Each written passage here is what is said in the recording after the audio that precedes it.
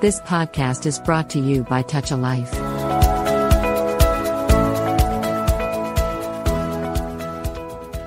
Well, welcome to Business Influencers. Hope everyone is having a great week. Well, guess what? We're right now in the prime tax season time here, folks.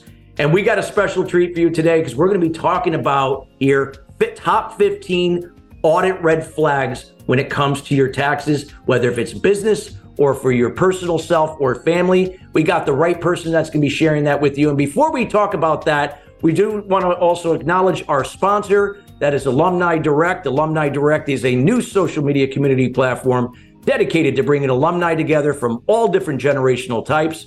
They also provide a new athletes corner, a great way for professional athletes that are transitioning into everyday life, an opportunity to lock arms with other athletes doing the same, and creates a safe place now that you can now generate genuine, authentic relationships to help ease your transition into everyday life. Feel free to check them out at alumnidirect.com. That's alumnidirect.com. As I mentioned again, this is our topic today is going to be top 15 audit red flags. We are going to be hearing from today Rob Tamburri. Rob Tamburri is a CPA, PFS. He's the managing partner based out of Atlanta, Georgia, of the certified public accounting firm of Balog and Tamburri, LLC. He has been a CPA since 1993. Rob manages the conduct of the firm's tax and financial consulting engagements. He specializes in taxation, accounting, and virtual CFO consulting. He also has an extensive experience working in healthcare, real estate, manufacturing, automotive services, logistics, restaurants, and personal service companies. Mr. Tamburri is a well-known speaker regarding tax and economic matters and has appeared on CNBC, Power Lunch, and Bloomberg Television. Prior to forming Balog and Tamburri CPAs, he successfully established the Tamburri Financial Group, which specializes in investment management and financial planning. In 1989, Rob was recruited by Deloitte & Touche in New York City, joining their financial service sector, working with clients in insurance, real estate, and brokerage. Additionally, Rob served as an analyst at Bear Stearns & Company in their commodities and futures group and held finance and operations positions in logistics and telecom industries. And most recently, from 1999 to 2009, he was responsible for the finance and investment operations of a leading wealth management firm in Atlanta, where he functioned as CFO and led their investment committee. And without further ado, we welcome Rob Tamburri to the show. Rob, how are you doing today? Thank you, Chris. I'm doing great. Man, I've been working a long time. I feel old. You and me both. It's hard to believe that I've been going at this since 1990, and I'm like, oh my God, where does the time go? It goes quick.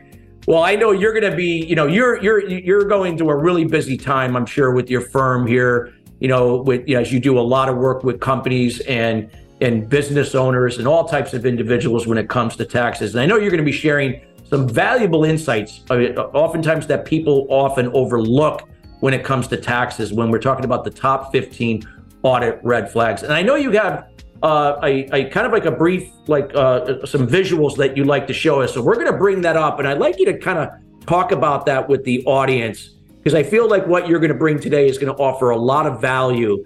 And definitely people are going to have to, reach out to get some more information on how you can particularly help them. So let's bring this up real quick, and we're going to get Rob to kind of share with us what this is. And I'll follow your lead, Rob. So take us away. If I know we did a brief intro there, but this is a little bit of information about Rob again, where they got offices in Georgia and also St. Augustine, Florida. Okay. This is a very timely topic because it's been all over the media the last few years that the IRS is not auditing returns. You read these articles that the rates of audits are lower than ever, and your chances of being audited are so small. And Chris, what I think it's done, I think it's given people a false sense of security on their ability to understand their returns as it relates to being audited. Okay? Let me start by saying every item on your tax return is registered with the IRS using various audit scales called a DIF signifier, which is basically a differentiator as it relates to zip codes, your industry, the type of work you're doing. So one of the themes we'll be speaking about here is that where you live and what you do does impact your ability to get audited. And depending the industries that you're in will also determine your ability of getting audited. So the point here is your chance of being audited may be greatly increased beyond that 1% that the media loves to tout as your audit risk. So let's just start with a few. Large changes in income. Okay, this may be obvious or it may not, but if one year you're making 300 grand and the next year you're making 50 and the next year you're making 200 grand, that is going to increase your chance of being audited. Why? Because the IRS probably believes there's money movement between years, or you're doing things that perhaps you shouldn't be doing. Again, are you necessarily doing anything wrong? No, but it increases your chance of being audited. Over the years, people always say, if you've been audited before, there's a good chance you'll be audited again. My research shows, although there's no technical proof, I do believe if you've been audited before, it does increase your audit risk. Why? Because a lot of new clients come to me and say, Rob, I've been audited 2 or 3 years in a row. So being audited before, all things being equal, does probably increase your chance of being audited. Chris, what does that mean? Well, be extra vigilant, be extra careful. Make sure there's no errors on your return, no math errors. Make sure there's not, again, number swings from the prior year, and just be extra careful, okay? Number 3, round numbers. Now, is a number ending in 0 or 5 bad? Of course not. But if a lot of numbers are ending in 0 and 5, what is the IRS going to believe? You're estimating. You're randomly throwing numbers on a form. Again, proof of anything wrong, but increases the odds of them selecting your return. You see, the key with an audit is you don't want your return landing on a human's desk, okay? So these diff indicators, or some of these things we're going to be speaking about, if there's various levels of flags, your return will be pulled. And if it's pulled and goes onto an agent's desk, then they're going to look at everything on that return, not just these particular areas. So the key is avoid getting selected. With anybody with tax experience, they probably know over the last few years, there's been more and more conversation about foreign exchange, overseas bank accounts, cross-border transactions. Is any of that illegal? No, but the IRS knows if you're doing cross-border work or doing international investing, it would be harder for them to, claw back or reach potential problems through overseas agencies. So those types of transactions will be looked at, okay? Number 5, conservation easements, all right? Anybody can Google this all over the internet. This has been an IRS hot topic for abuse. Although they're legal, the charity deductions that these have been offering over the last few years have led to a lot of overvaluations and fraud. And if any of your listeners have been involved with conservation easements, I would take a good close look at those returns, because the IRS has stepped up audits as we speak on these conservation easements. And for your audience that may not know what an easement is, it's taking typically land that's highly valuable and putting impairments on them. Like a 2-acre lot, you convert it to a park.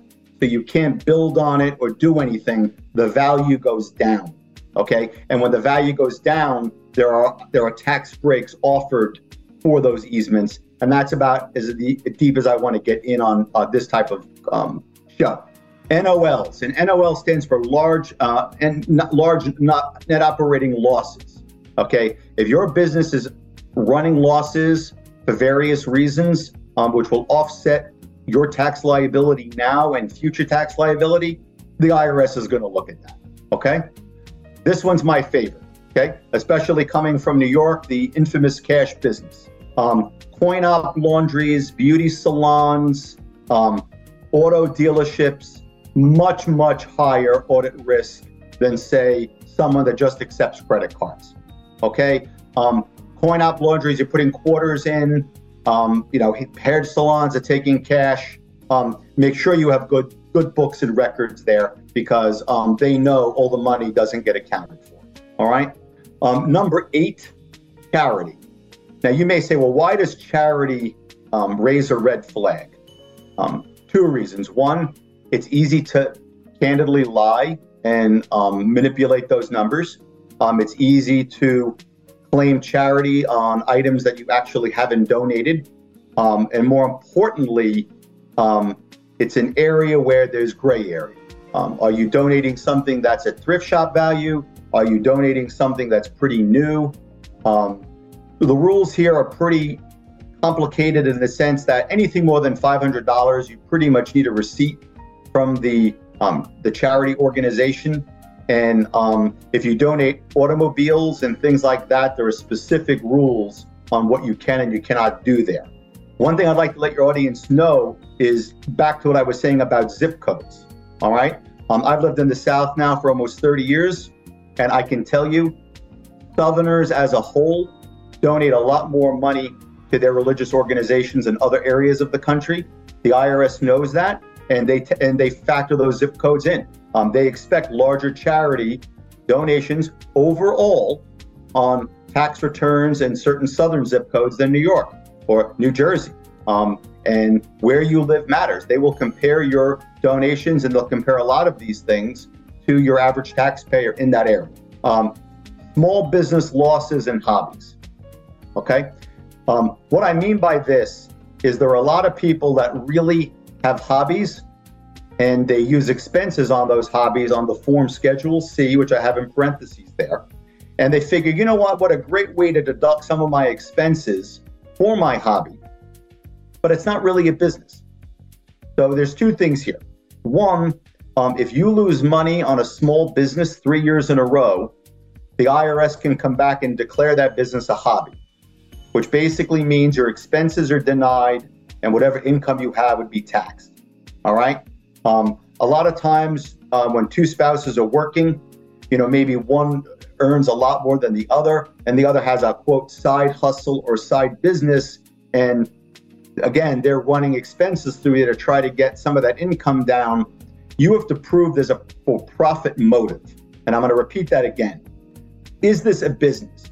If you get audited for a hobby loss, it's on you to show the IRS that you're actually trying to make money. Well, what does that mean? Well, as an example, do you have a website? Do you have a separate business bank account?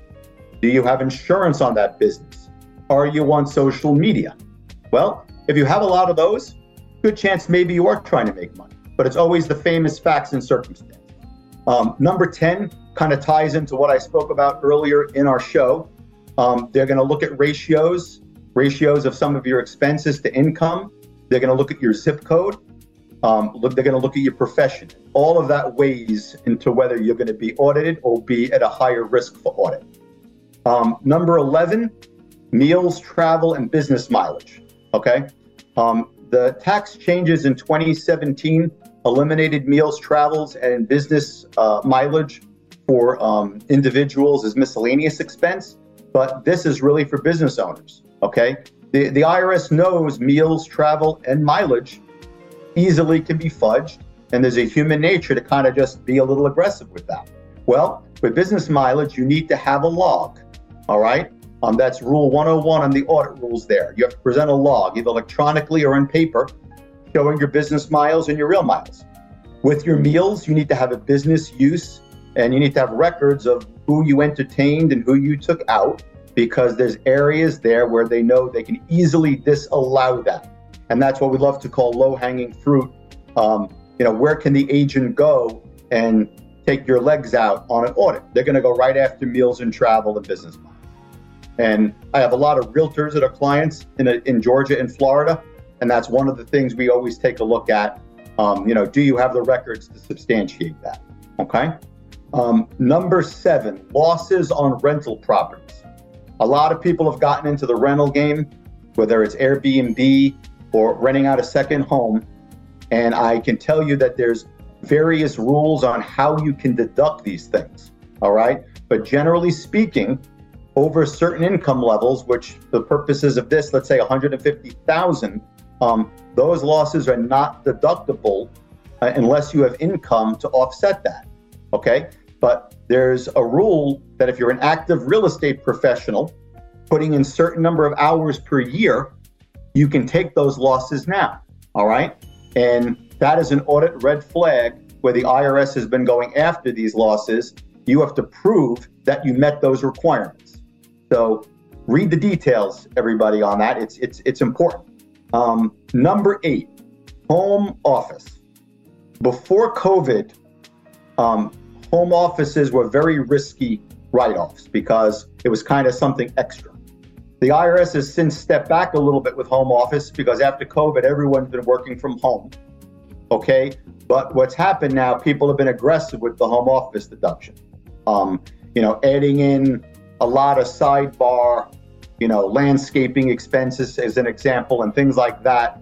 You have to be careful, is it dedicated space? Okay, that's the first rule. If you do a lot of work on your kitchen bar and your coffee table, that area does not typically qualify for a home office deduction. The first rule there is it has to be dedicated space. So the details matter in this. And the key is you don't want someone looking at your returns. This is a hot spot, okay? And it's the second year in the row. It's been a big hot spot for the IRS, all right? Does the person you work with in your small business, are they an employee or a contractor? You can decide this as a small business owner, but you have to meet the rules, okay? You have to meet the rules of the qualifications. Well, you may say, well, Rob, why is this a hot area? Well, I'll tell you why it's a hot area. If you have a W-2, there's almost a 99% compliance rate that the person getting the W-2 is going to pay their taxes. When you issue a 1099, it drops to about 75, 77%. All right? So that's the first reason why it matters to the IRS, compliance. The second reason, which most taxpayers probably don't realize, is the biggest tax collection is Social Security taxes. When you employ somebody, you're paying about 7.5% on top of what the employee has deducted from their check. And I wouldn't say they're sneaky, but let's just say they hide it very well. The Social Security tax is about 15.3%. So as you can imagine, that is the lion's share of what's collected by the IRS. So if you get a W-2, the IRS knows they're going to get that both sides of that compliance, okay? Because those payroll reports are done monthly. When you're an independent contractor, one, the compliance rate is less, and then you be putting various expenses, legal or not legal, to get that number down, all right?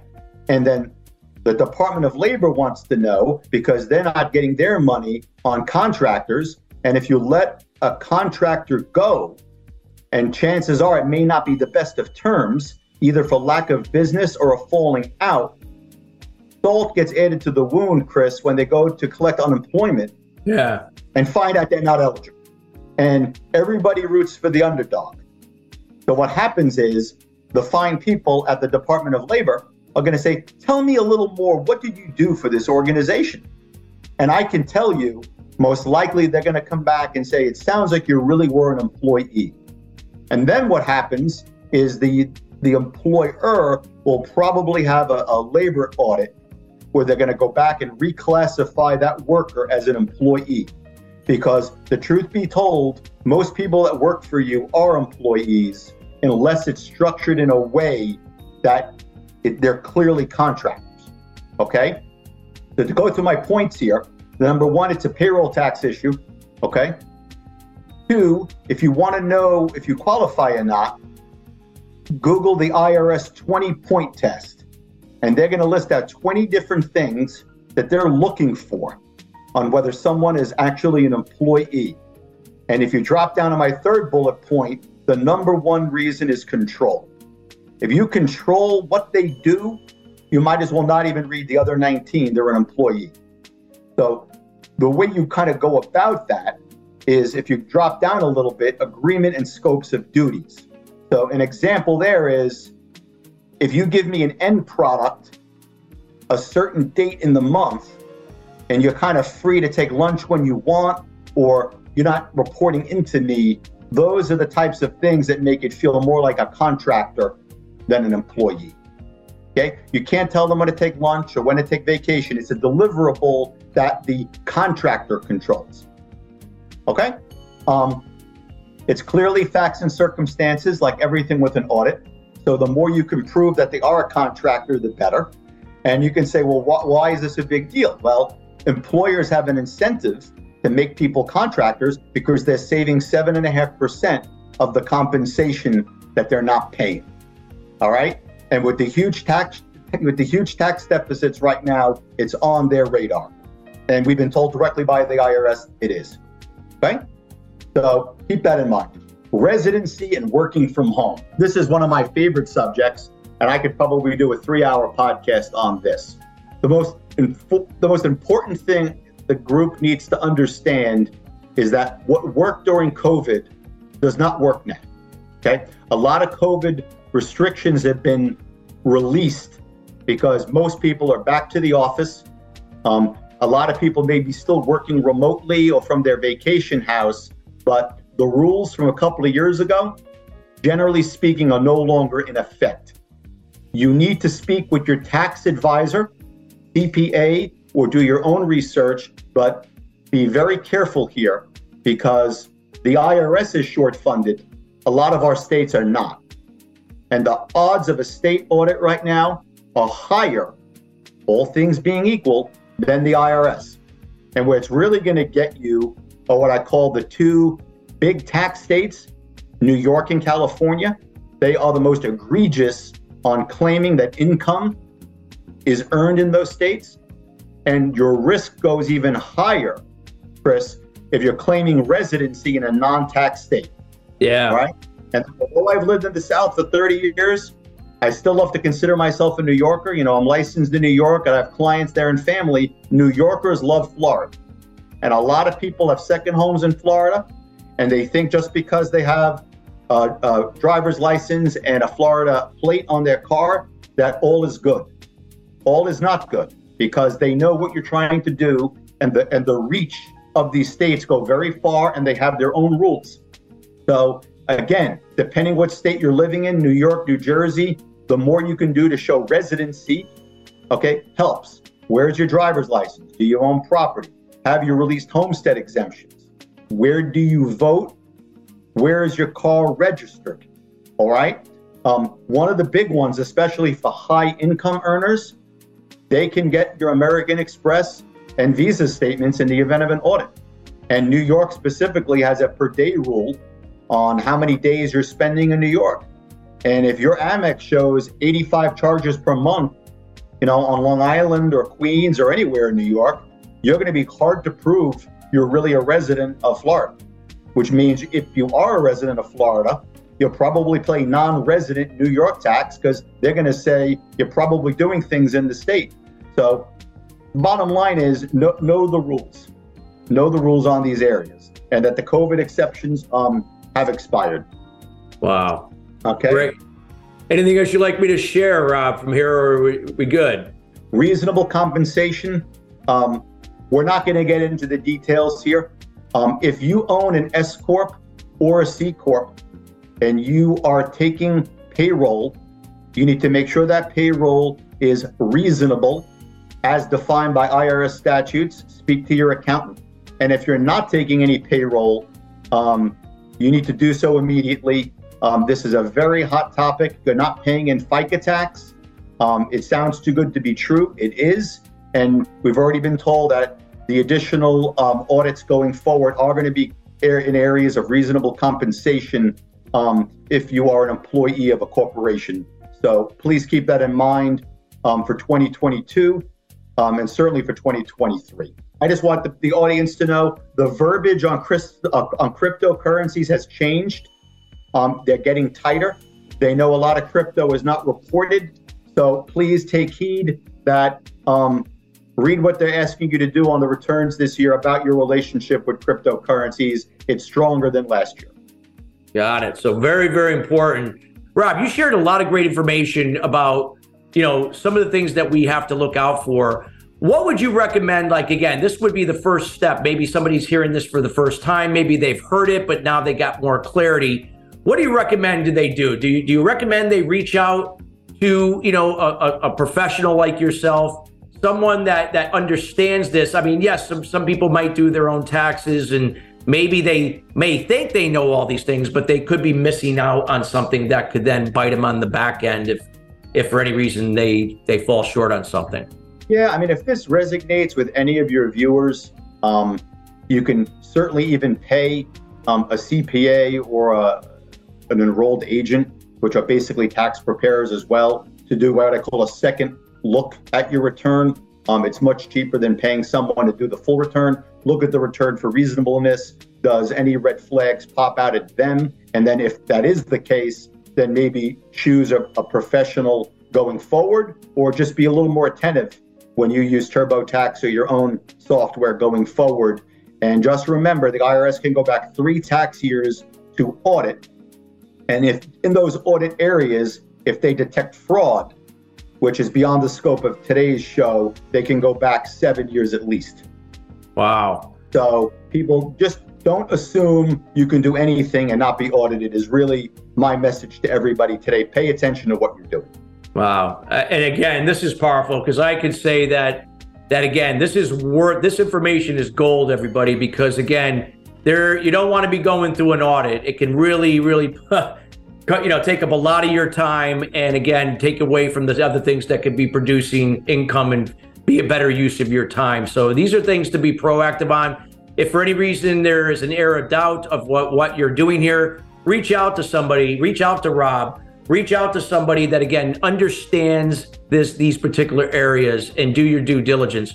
Rob, I want to thank you for taking the time for being here. You've shared so much valuable insight, and we want to encourage all the listeners and those listening to reach out to Rob Tamburri and to his CPA firm. Rob, what is the best way that people can get in contact with you, or anything else that you'd like to leave with the listeners? Yeah, I mean, my email is always best, and my cell. I mean, this is the world we live in today. My email is Rob, that's R-O-B as in boy, at FL, that's Frank Larry, GA as in Georgia, CPA.com. That's Rob at FLGACPA.com. And my cell phone number is 770-853-0074.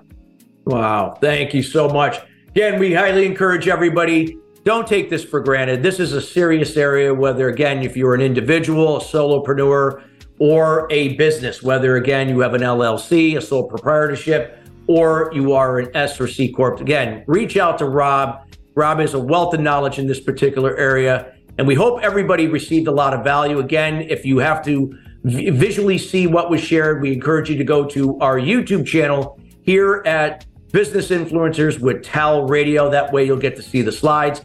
And you can always reach out to us as well at chris@christophersalem.com. We could also put you in touch with Rob to make sure that you get these slides sent to you firsthand, as I'm sure, Rob, that would be okay. And absolutely.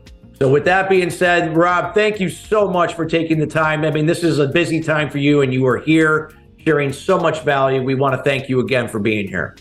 Thank you, Chris. I enjoy being here, and I hope the audience has found this very helpful this tax season. Thank you. Absolutely. Well, listeners, we want to thank you each and every week joining us here with Business Influencers. Again, we are so proud of where the show is going because of you, and we'll continue to bring in subject matter experts like Rob to the show each and every week across many different segments to help move you personally and your business to the next level. So go out there and influence somebody. That's not persuading or convincing them, but be the example and empower someone to own their role and duties and to make decisions that are going to move them forward. Till then, everybody, have a great rest of your week, and we'll see you next week. You have just listened to Tal Radio Podcast. For more podcasts, visit www.touchalife.org.